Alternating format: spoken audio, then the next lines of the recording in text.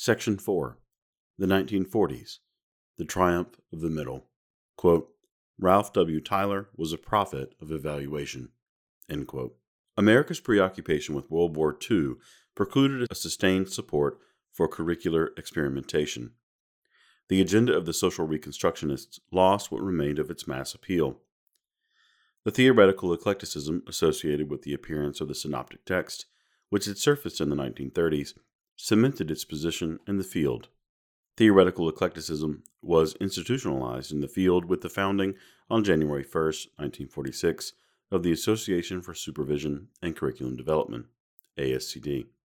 This organization was formed in 1943 in the merger of the National Education Association's Department of Supervisors and Directors of Instruction with the Independent Society for Curriculum Study. ASCD committed itself to promoting the cause of a functional curriculum developed by the Joint Committee 10 years earlier. Chapters and articles in ASCD's publications, such as Educational Leadership and the yearbooks, emphasized democratic, rather than administrative, means of changing the curriculum. Teachers were regarded as central to the curriculum development process, partly in loyalty to progressive ideas of democracy, and partly to the legacy of social efficiency, a marriage reminiscent of Jesse Newland's 1923 Denver Curriculum Reform Project. See Chapter 2. In its early decades of existence, only the 1956 ASCD yearbook, What Shall the High School Teach?, deviated from the mainstream ASCD publications. That volume included a historical analysis by Lawrence Crimmen and a chapter by Arno Belloc, which rejected ASCD's eclecticism in favor of a curriculum design based on the intellectual resources of the culture.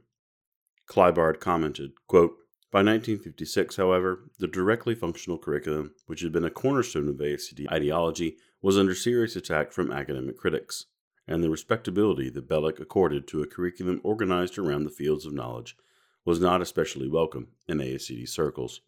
End quote. 3 types of synoptic texts. During the 1940s, synoptic texts became differentiated into 3 distinct types. The first type restricted its focus to elementary schools. The second type examined curriculum concerns appropriate for secondary schools, and the third purported to depict curriculum issues for both elementary and secondary schools. 3 books illustrate these 3 types of synoptic curriculum texts, all 3 of which remain very much in the curriculum development tradition. J. Murray Lee and Doris Lee wrote The Child and His Curriculum, which focused upon the child as organizing center of the curriculum. For the Lees, the teacher became a guide to the learning experiences of child. Thus, the child-centered orientation remained an important force in the 1940s. A secondary curriculum text, Harold Alberty's Reorganizing the School Curriculum, was dedicated to Alberty's mentor, Boyd Bode, and reflects Bode's thought. Alberty argued that the high school should, quote, play a significant role in perpetuating, refining, and interpreting our democratic way of life, end quote. While emphasizing the so-called foundations of curriculum development, Alberty did include a section on the curriculum in action, surveying experimentation efforts and curriculum trends. Also included were a how-to section on pre-planning for learning, as well as a section on audiovisual materials, which were by then readily available in many schools. Alberty's unique contribution was his curriculum design for achieving general education. Illustrative of the third type, both elementary and secondary curriculum, are 2 texts. The first is J. Minor Gwynn's Curriculum Principles and Social Trends. The book demonstrates the eclectic synoptic genre instituted by Caswell and Campbell.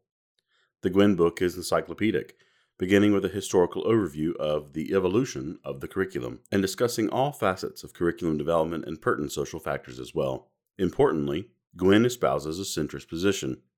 Quote, the book describes numerous curricular experiments which have been conducted in various schools and school systems.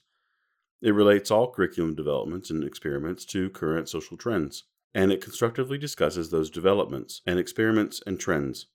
It integrates good practice and sound theory. It tells how and why. It takes a middle-of-the-road position between extreme progressivism and extreme fundamentalism. End quote. Gwynn's widely read text solidified the centrist, theoretically eclectic position. The middle had triumphed.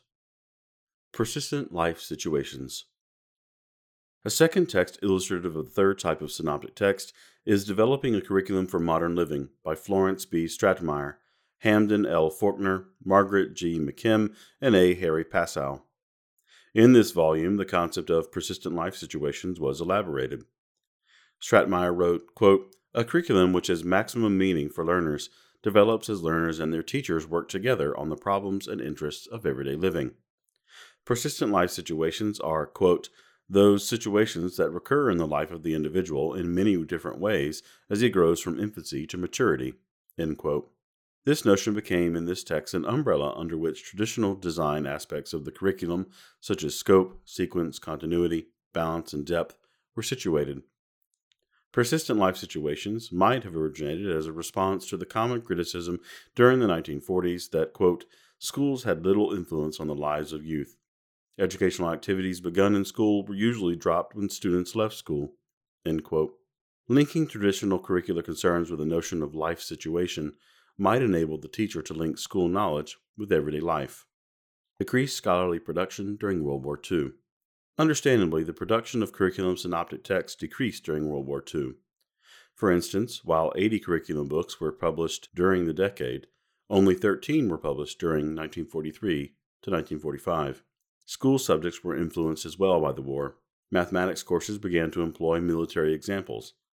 Social studies courses focused on wartime aims. As the war drew to a close, the curriculum reflected speculation concerning international relations in the post-war era. The release of the results of the 8-year study had been ill-timed and consequently largely ignored. Social efficiency advocates would recognize and seize their opportunity. The 1945 NSSE Yearbook. In 1945, the National Study for the Study of Education, which had produced the landmark 1927 Yearbook on Curriculum, published its 44th yearbook. Part 1 was entitled American Education in the Post-War Period, Curriculum Reconstruction. 2 curricularists involved in the project would emerge with heightened visibility and influence: Ralph W. Tyler and Hilda Taba. Tyler chaired the committee that prepared the report. Taba wrote an important section entitled Problems in Curriculum Reconstruction, her specific area of interest being General Techniques of Curriculum Planning. The subtitle of Reconstruction, as well as the content of the yearbook, disclosed that the reform impulse continued to constitute the raison d'etre of the field. In his introduction, Tyler argued that too often efforts to reform the curriculum resulted in an overcrowded curriculum with subjects' boundaries blurred. Often an elective system was developed which left, quote, students having to make the selections the staff were unable to make, end quote. Tyler argued that the next step of curriculum change would involve careful selection and elimination. Taba, who would publish an influential synoptic text in 1962, discussed the selection and organization of learning experiences, focusing upon planning specific units of study. This language would be used by Tyler later in the decade in his Basic Principles of Curriculum and Instruction. Taba's emphasis, as well as that of the yearbook in general, was changing school curriculum so that it might become more functional and useful to the nation's youth, a view which resurfaces from time to time. Curriculum ought to reflect students' outlook. Reports of special commissions on education and curriculum were again published during the 1940s. One example of this genre in this decade is the report of the Special Committee on the Secondary School Curriculum prepared for the Youth Commission. In What the High Schools Ought to Teach, the authors argued that a majority of students required an education not specifically directed toward college admission or a specific vocational role. The secondary curriculum ought to reflect the outlook of the majority of students, a view consistent with the life adjustment emphasis being taken up by synoptic text writers. The concept of general education became linked with life adjustment during this period.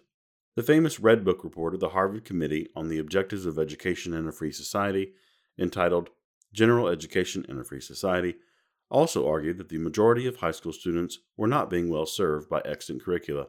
Introduced by J.B. Conant, who would later become visible in teacher education, the report alleged that, quote, instead of looking forward to college, 3/4 of students now look forward directly to work, end quote. The committee called for a general education which provided knowledge of natural science, social science, and the humanities. Such knowledge would be taught in ways that non-college bound students could learn. General education, the argument continued, would help produce an educated citizenry capable of making wise decisions in a democratic society. The Red Book was widely discussed in professional journals and conferences, but it had little, if any, effect upon high school curricula in the country at large. Social efficiency as life adjustment. During these years, immediately after World War II, the social efficiency movement reclaimed lost status and power. This time, it eschewed its explicit embrace of scientific management and American industry for a concept called life adjustment education. The surface parallels between the earlier view of curriculum preparing students for productive vocational lives and this view of adjustment to life are self-evident. Richard Hofstadter, in his widely read Anti-Intellectualism in American Life, characterized life adjustment education as a movement stemming from the wide sweep of progressive educational reforms beginning before the 20th century. In fact, the term was first used in 1945 by a vocational educator in connection with the neglect of the majority of high school youth who were not going on to college. Life adjustment never became a movement, yet the label was used by such historians as Arthur Bestor in his attack on the field of education 6 years later. At the 1947 National Conference on Life Adjustment Education, educators expressed concern for the general track student, the student who neither aspired to college nor had chosen a specific vocational track. Their dilemma was linked to enrollment problems, and specifically a dropout problem. The report, entitled Life Adjustment Education for Every Youth, worried about low school enrollment. In 1940-41, the year of high school enrollments, only 73% of high school-aged children were enrolled in schools. Over the years 1943 to 1944, quote, only 7 out of 10 enter senior high school, and fewer than 4 of them remain to graduate, end quote. For those enrolled in school, over half were not well served by college-bound curriculum or vocational programs. Charles Prosser composed what became known as the Prosser Resolution, demanding that the U.S. Commissioner of Education and the Assistant Commissioner for Vocational Education call a series of conferences to address the problem. Life Adjustment Conferences. The call was answered. 5 regional conferences were scheduled under the joint direction of the Division of Secondary Education and the Division of Vocational Education. The first was held in April 1946. The second was held in Chicago in June. The third was held in Cheyenne in September. The fourth was held in Sacramento the same month. And the fifth was held in Birmingham in November 1946. Participants reached consensus regarding life adjustment education, elaborating 9 points. First, it was concluded that, at the present time, there was inadequate life adjustment education. Second, it was argued that public opinion could be enlisted to support life adjustment education. Third, the curriculum lay in the provision of educational experiences based on the diverse needs of secondary school-aged youth. Fourth, to so provide, teachers had to develop a broadened viewpoint and a genuine desire to serve all youth. Fifth, in this national effort, local resources had to be employed maximally. Sixth, the so-called practical arts, functional experiences in home and family life, in health and physical fitness, and civic competence had to be provided in all secondary schools. Seventh, supervised work experience was essential for the life adjustment of youth. Eighth, it was resolved that the number of small school districts represented an administrative barrier to life adjustment curriculum reform. Finally, it was resolved that an intimate, comprehensive, and continuous program of guidance and pupil personnel services had to underlie all efforts to provide life adjustment education. Life adjustment's contributions. Life adjustment curriculum reform stimulated a large literature. 2 commissions on life adjustment education convened for 3 years. The movement made 2 contributions to curriculum reform. It extended the concept of curriculum beyond school subjects specifically, and it stimulated genuine concern for the dropout rate in the nation's schools. There is no evidence, however, that life adjustment views actually brought about many major curricular changes. The movement did support the addition of guidance counselors and the elimination of very small schools. On the other hand, its rhetorical successes provoked the reappearance in the 1950s of a reform movement that had been relatively silent regarding curriculum reform for 50 years. The 1950s would witness the resurgence of the mental disciplinarian and classical curriculum orientation. See Chapter 2 for a review of these terms. In addition to these more public debates regarding the school curriculum, a major step was taken in the progress of the curriculum field as an academic discipline. That step was taken at the 1947 University of Chicago Curriculum Theory Conference. University of Chicago Curriculum Theory Conference. The University of Chicago Curriculum Theory Conference was held on October 16th and 17th, 1947. This conference is appraised by many scholars as a benchmark in the field. This is not to say, writes Paul R. Clore, quote, that there were not efforts that approached the level of theory before this time, but rather to underscore that this was the first to emphasize curriculum theory as theory, end quote. Conference proceedings were published as Toward Improved Curriculum Theory, edited by Virgil Herrick and Ralph Tyler. In a preliminary overview section, Herrick and Tyler discussed the threefold tasks of a defensible curriculum theory. First, curriculum theory should identify the critical issues or points in curriculum and their underlying generalizations. Secondly, curriculum theory must identify relationships which exist between these critical points and their supporting structures. Thirdly, defensible curriculum theory must suggest and forecast the future of approaches made to resolve these issues. Consistent with the field's identity at this time, most papers focused upon curriculum development. Papers by Herrick and B. Othanel Smith, however, quote, clearly suggested the need for new paradigms for curriculum theorizing, end quote. Education in a transitional period.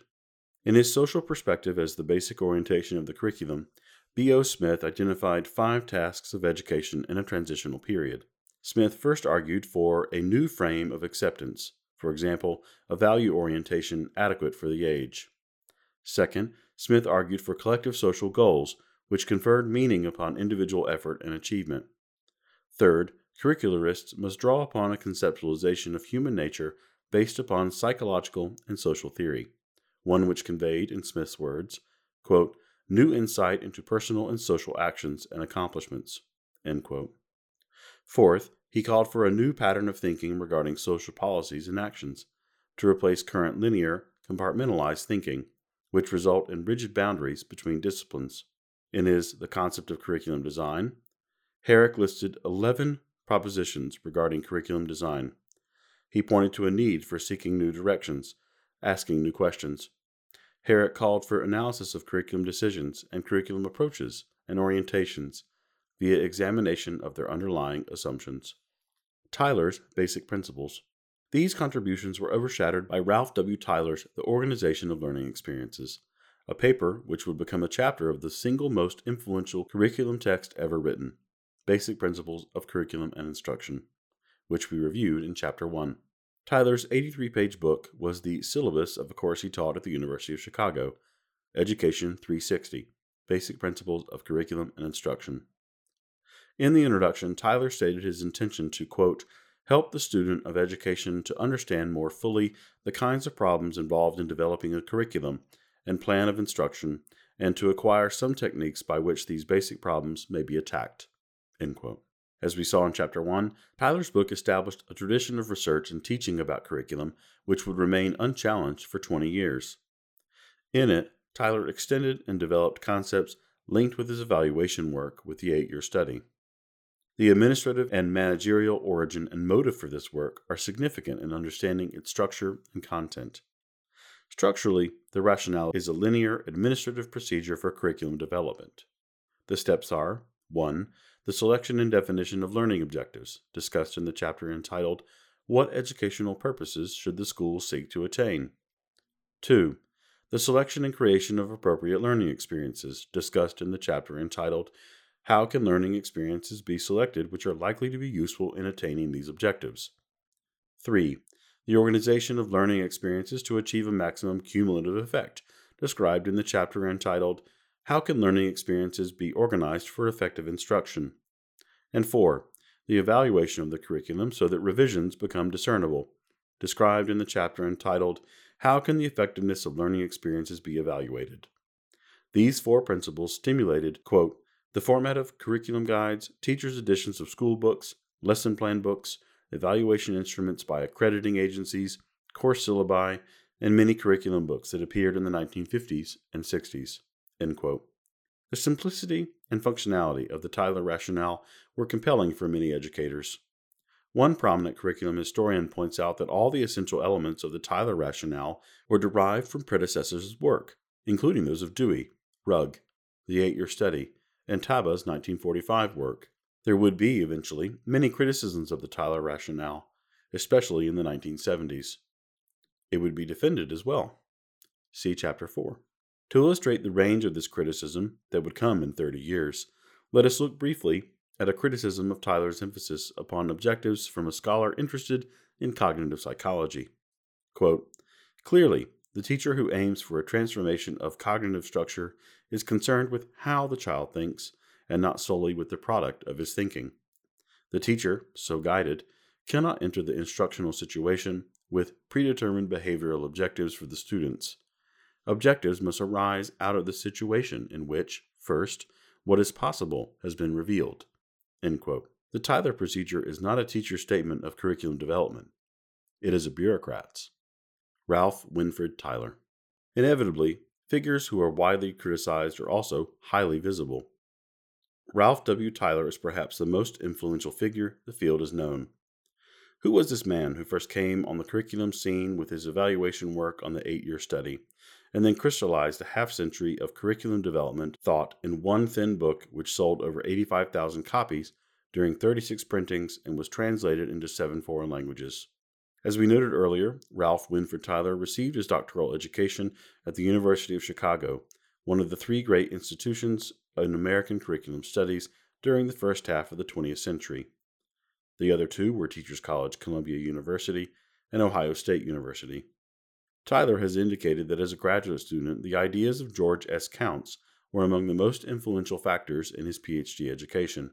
He pointed to Counts' article in the 26th yearbook of the National Society for the Study of Education, entitled "Some Notes on the Foundation of Curriculum," as delineating a series of topics in which 3 of the categories, curriculum making in the nature of society, curriculum making in the organization of knowledge, and curriculum making in the nature of the learner, ultimately became the sources of what 20 years later came to be called the Tyler curriculum, instruction and evaluation rationale. A 4th category, curriculum making and the scientific method, made the deepest impression on Tyler's future intellectual stance.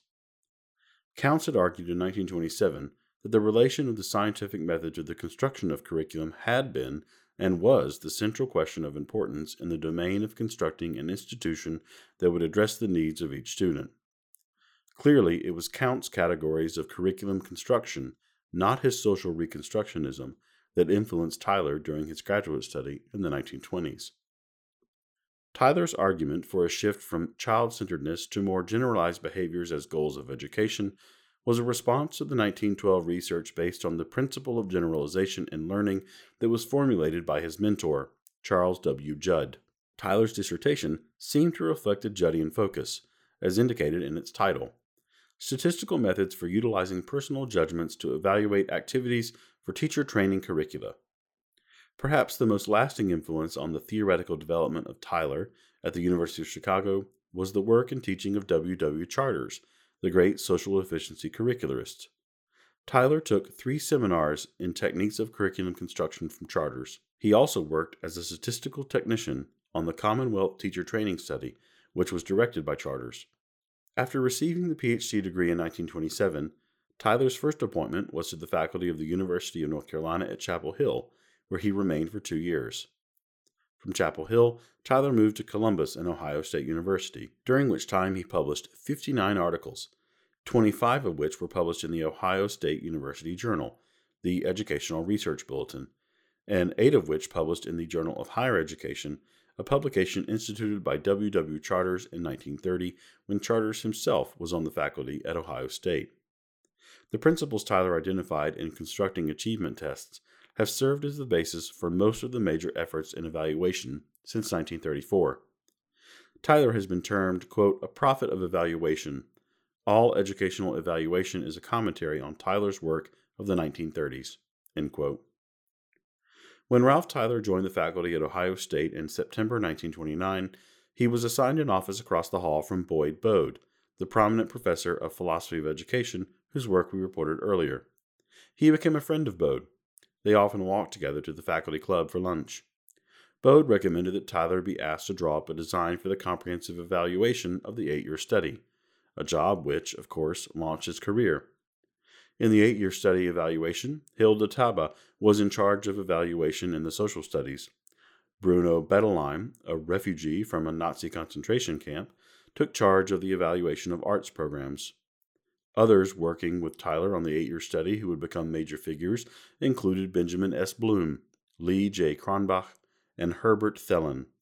In January 1938, University of Chicago President Robert H. Hutchins invited Tyler to accept the dual position of chairman of the Department of Education and the University Examiner. Tyler reminded Hutchins, who had been a vocal critic of the progressive education movement, that he was director of the evaluation staff of the 8-year study, but this fact was evidently of no consequence. Tyler became chair at 36, following former chairs of the department such as Francis W. Parker, John Dewey, and Charles H. Judd. In 1952, Tyler became chairman of a planning committee that sought to establish a unique research center, whose original and continuing purpose was to support better research in the behavioral sciences. This research center became the Center for Advanced Study in the Behavioral Sciences at Stanford University. In October 1953, Tyler was chosen to become the first executive director. He would remain in this position until his retirement in 1967. The 1940s end.